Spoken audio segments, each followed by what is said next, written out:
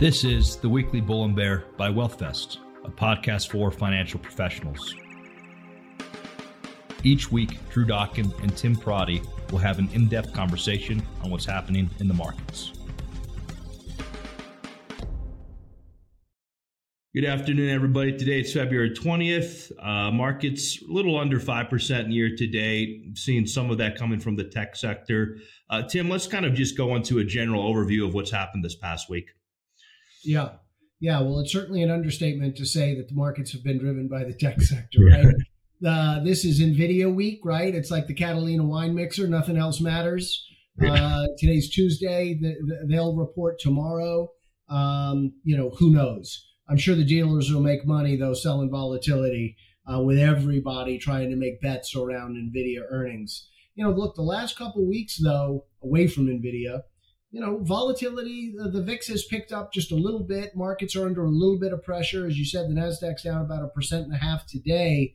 And I think a lot of it is because, immaculate disinflation has come under attack. We've had some inflationary surprises. CPI came in hot, and it's intuitive stuff like medical costs and home and auto insurance. The PPI came in hot. Some of those components in PPI will feed into the all-important PCE. You got prices paid numbers much higher, much hotter in the New York and Philly Fed manufacturing numbers. Import prices have come up. Used car prices from Manheim look like they've stopped going down. You got oil at $80. So there are a lot of factors that, I don't know that Larry Summers is going to be right, that the next Fed hike the next Fed move could be a hike. I think that's not going to happen. But our call all along is that it's going to be 3 cuts or less. That's certainly looking good. And, all the guys arguing that immaculate disinflation was just going to, you could just draw a line on the screen. Doing technicals on macros, always a bad idea. Like, you've stopped going straight down. CPI looks really, really sticky. And a lot of the components that feed into PCE are starting to look stickier. Guys can argue about how OER should be measured for forever, but it doesn't matter. Overall, base effects matter. You will get some disinflation on the housing side, though it doesn't look like as much as people thought. And you do have these other inflationary pressures. And look, the fact is you've had meaningful goods deflation. You are having very little services. If you look at core services that the Fed looks at, ex-housing, that printed really hot in the CPI. Wages matter, right? Wages are really tight. David Kelly from JP Morgan had a great essay this morning that wages are going to stay hot, and probably too hot for the Fed to be able to just cavalierly, when financial conditions are still as hot as they are, as easy as they are, I think it would be cavalier for the Fed to start cutting. The Fed has the luxury of looking at this economy and saying, okay, inflation is coming down a little bit. The economy is slowing a little bit, but everything's pretty good. Why don't we leave it alone for now? You're former colleagues at Deutsche Bank. You saw Jim Reed, head of global economics, caution last week that the U.S. stock market's rivaling 2019, 29 in terms of being the most concentrated in history. The reason they did this is because Deutsche Bank had several analysts, and they found that Magnificent Seven's combined market cap would make it the second largest country stock exchange in the world. In fact, it would be double than that of the Japanese stock market. So that is just massive, right? That is just a wild concentration, and it's just jarring. Yeah. Well, I wrote an essay a couple weeks ago last week called Einhorn's Epiphany. And it's about this idea that passive flows really drive the largest stock market, the largest stocks. But it's not just market structure. I believe in that market structure phenomenon has distorted the valuations of Apple, of Tesla, of some of the other names. But there is a reality that these companies have become, if not, there's not oligopoly strength, there's actually kind of legal monopoly strength, right? The iPhone is, in the United States at least, is pretty close to a monopoly. Google search is pretty close to a monopoly. You go on with that. Amazon Prime, pretty damn close to feeling like a monopoly. So it's not just market structure. It is the fact that, the Federal Trade Commission has basically allowed mergers and acquisitions to happen endlessly. Amazon has bought up year after year, decade after decade, has bought up competitors, and we don't do anything about it. So it shouldn't be surprising that you've gotten the market concentration that you've gotten. Eventually, it's a problem. And I think you'll end up maybe breaking up some of these companies because less competition is inflationary, right? I mean, isn't that sort of Econ 101 that if you let an industry become non-competitive or even a duopoly, that prices are going to move higher? Like the Mag 7 earnings keep going up, and yet the rest of the stock market keeps being revised down. But they're so damn big that revisions for 2024 are now actually up a little bit for next year, despite the fact that if you strip out those 7 names, they're actually meaningfully lower, and IWM revisions keep moving lower. And just look at what the NFIB says, the small businesses across this country. What is the problem that they have? They got too much inflation, they got weaker demand, and they can't find talent. Like these are core issues that are going on in the economy that kind of get obfuscated or lost by the massive growth of those premier names, those names that have become these kind of legalized monopolies. One trend that seems to be interesting, and this is even these tech stocks we're talking about, who historically haven't been paying dividends, are starting to pay dividends. This comes after years of, dividend payout ratios have declined, and we're starting to see an uptick in that. I mean, The Economist kind of elaborated, that Meta's decision to hand earnings to minority owners received a raucous reception. However, it's just the latest sign that markets are coming to appreciate dividends. Those from the S&P 500 firms rose up to $588 billion last year, up 22% from 3 years ago. Investors have put $316 billion in dividend-focused exchange funds globally, almost doubling their size over the same period. So what's part of this shift? I mean, there's been several years of talking about how the decline of dividends is a huge problem for retirees in particular, but anyone who's looking at blue chip stock appreciations. And now there seems to be, over the last couple of years, a complete reversal of this. Yeah, I mean, the rule has always been that if you're a growth company, you don't pay dividends because you want to reinvest your capital to continue to grow your business. But in a slower growth environment, and a lot of these mega cap names don't really have a lot of sustainable top line. I would argue that Meta doesn't necessarily have sustainable top line, that it's being driven by an ad cycle, and the ad cycle is quite strong, but I use the word cycle. That's not, that's cyclical. So I think that companies, as they become more mature, it does become more attractive to pay dividends. Remember, look, a lot of these tech names buy back a ton of stock, but they issue a bunch of stock to senior management and employees that they hire and so forth. So the share count doesn't really go down. And I think that if you have a mature company and investors would rather see, as much as they like the buybacks don't really help if the share count's not falling. So just show me the money in another way, and in the form of dividends. And in a world of higher interest rates, higher risk-free returns, I don't believe that all the money in money markets is just going to flow into stocks. It's an alternative. Tina's dead. I think that a dividend makes a lot of sense for companies with mature top lines.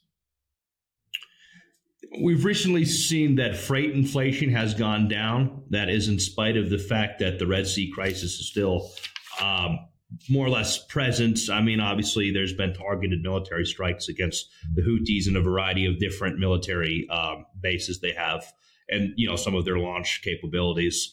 But at the same time, it is kind of surprising. That you've seen Europe and the Mediterranean rates have started to decline even at the end of January. What the revisions are showing. You're declining off a spike, right? Yeah.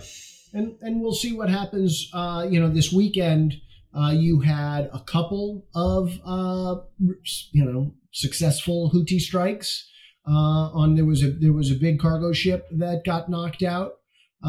Look, it's clear that just sending missiles into the mountains of Yemen isn't going to stop the Houthis, right? They've been fighting, and they've been dealing with missile strikes from Saudi Arabia for more than a decade now, right?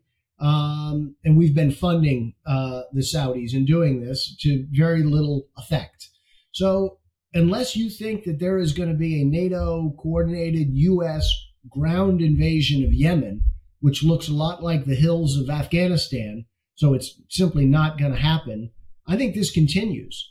So I think you continue to see a problem with shipping rates. And I think that it's just a matter of time before this escalates.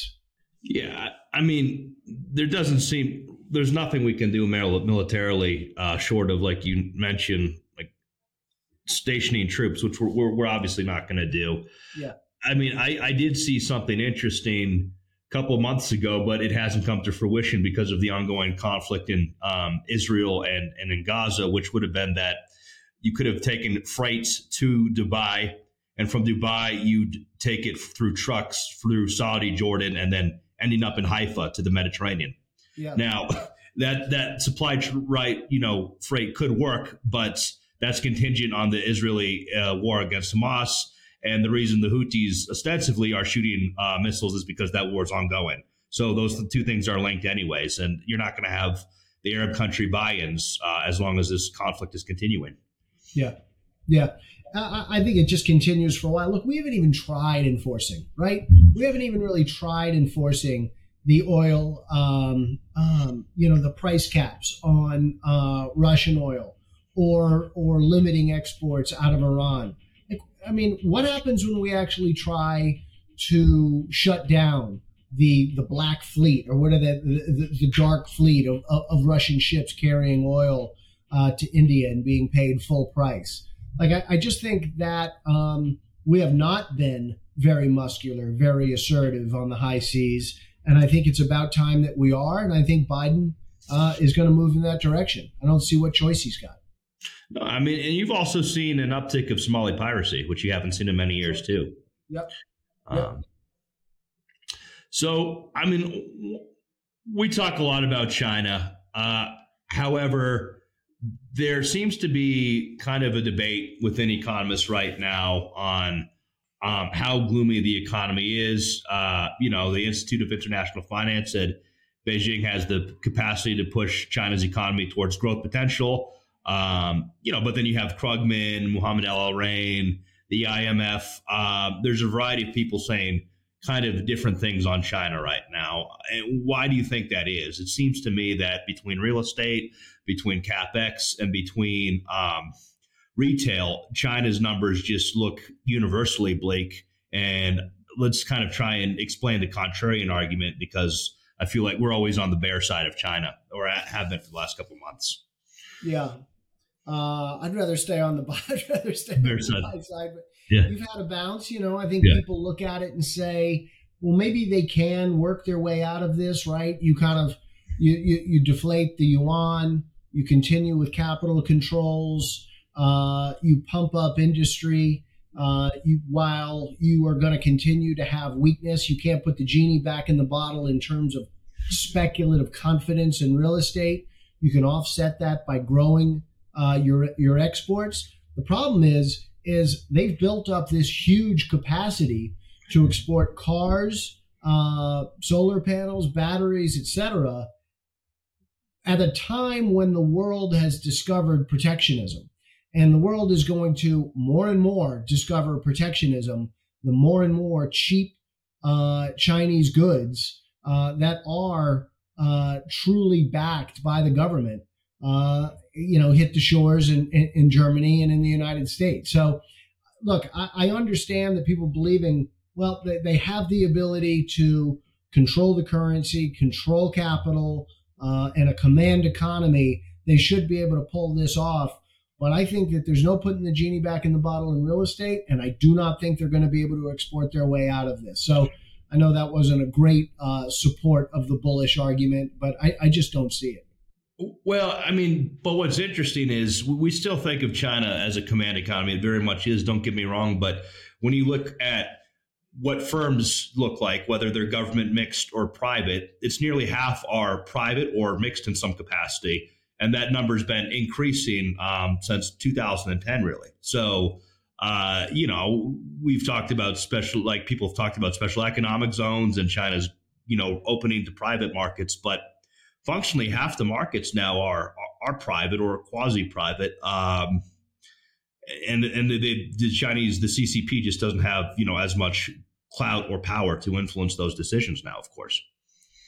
Yeah, I don't know. I don't doubt the PBOC's ability to control everything that the bank does, that the central bank does, that government owned entities do, that states do, in terms of trying to manage their debt in an environment where they can't sell real estate in order to manage their finances anymore. So I would take the other side of that 50% and say the reality is that the government controls whatever they want to control, whether it's sovereign-owned entities or it's, titularly private companies.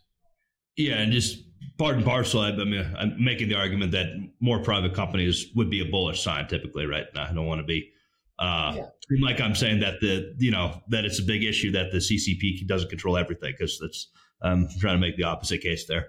Yeah, no, I hear you. But you look at Xi, you look at what he's done, the way he has taken control, the way he has pushed out anything that even comes close to being a dissident. And it just doesn't ring true to me that there is a growing private capital that is going to, that is capitalist and democratic at heart, that is going to grow in China anytime soon. No, the whole Francis Fukuyama, the end of history seems increasingly like it was a false premise. Yeah. Is there anything, we might have missed on, Tim, that you'd like to touch base on? Well, we started this talking about it's NVIDIA week, right? That's what everything is going to be driven by this week. Probably the inflation data will still really matter, and earnings will continue to matter, even though we're about 85% of the way through earnings season. But that concentration at the top really is something that has changed the world, right? Changed how we think of the economy. It's surprising that it's such a revelation to all of us, that it just kind of happened, that it's been happening for years, but the epiphany for all market observers is that this is just sort of happened, even though Amazon has been building inexorably, as has Apple, as has Netflix, and the other members of the Magnificent Seven. No, absolutely. One thing I guess I'd like to mention before we close out is the Israeli GDP numbers came out. We saw a 19% contraction as opposed to the 10% forecasted. Obviously, the entirety of the Israeli society is more or less a National Guard unit or reservists, right? Men, women, throughout most of their adult life. And it becomes a huge human capital problem, especially in the tech sector, when you had to call 300,000 reservists. And there's intel out of Israel, and all the tech companies have obviously seen people go to the front lines, which is devastating for their economy. Yeah. The only thing that I have to say on that is, we're going to be interviewing Colonel McCausland at BISA, and I've in talking to him in preparation for that event down in Florida in just 2 weeks from now. I asked him, so will Israel do direct attacks in Iran or try to expand this war in the north and really try to take on Hezbollah forcefully? And he talked about some of the facts that you just mentioned, that what's happening already is having an incredible effect on Israeli resources and Israel's ability to grow. So they do not have unlimited capacity to open new fronts on this war. They are clearly going into Rafah, Gaza. The war in Gaza is not going to end anytime soon.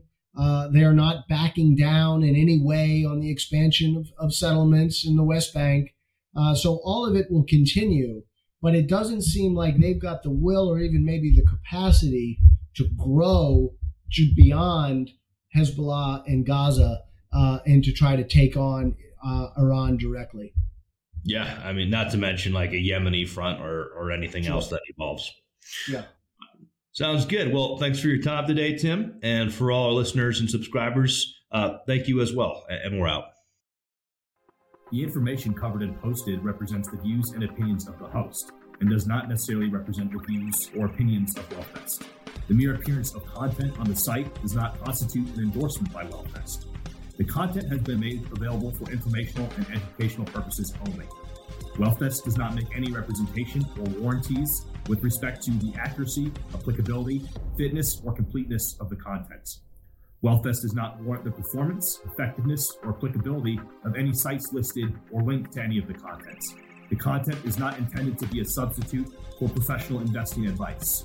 Always seek the advice of your financial advisor or other qualified financial service provider with any questions you may have regarding your investment planning.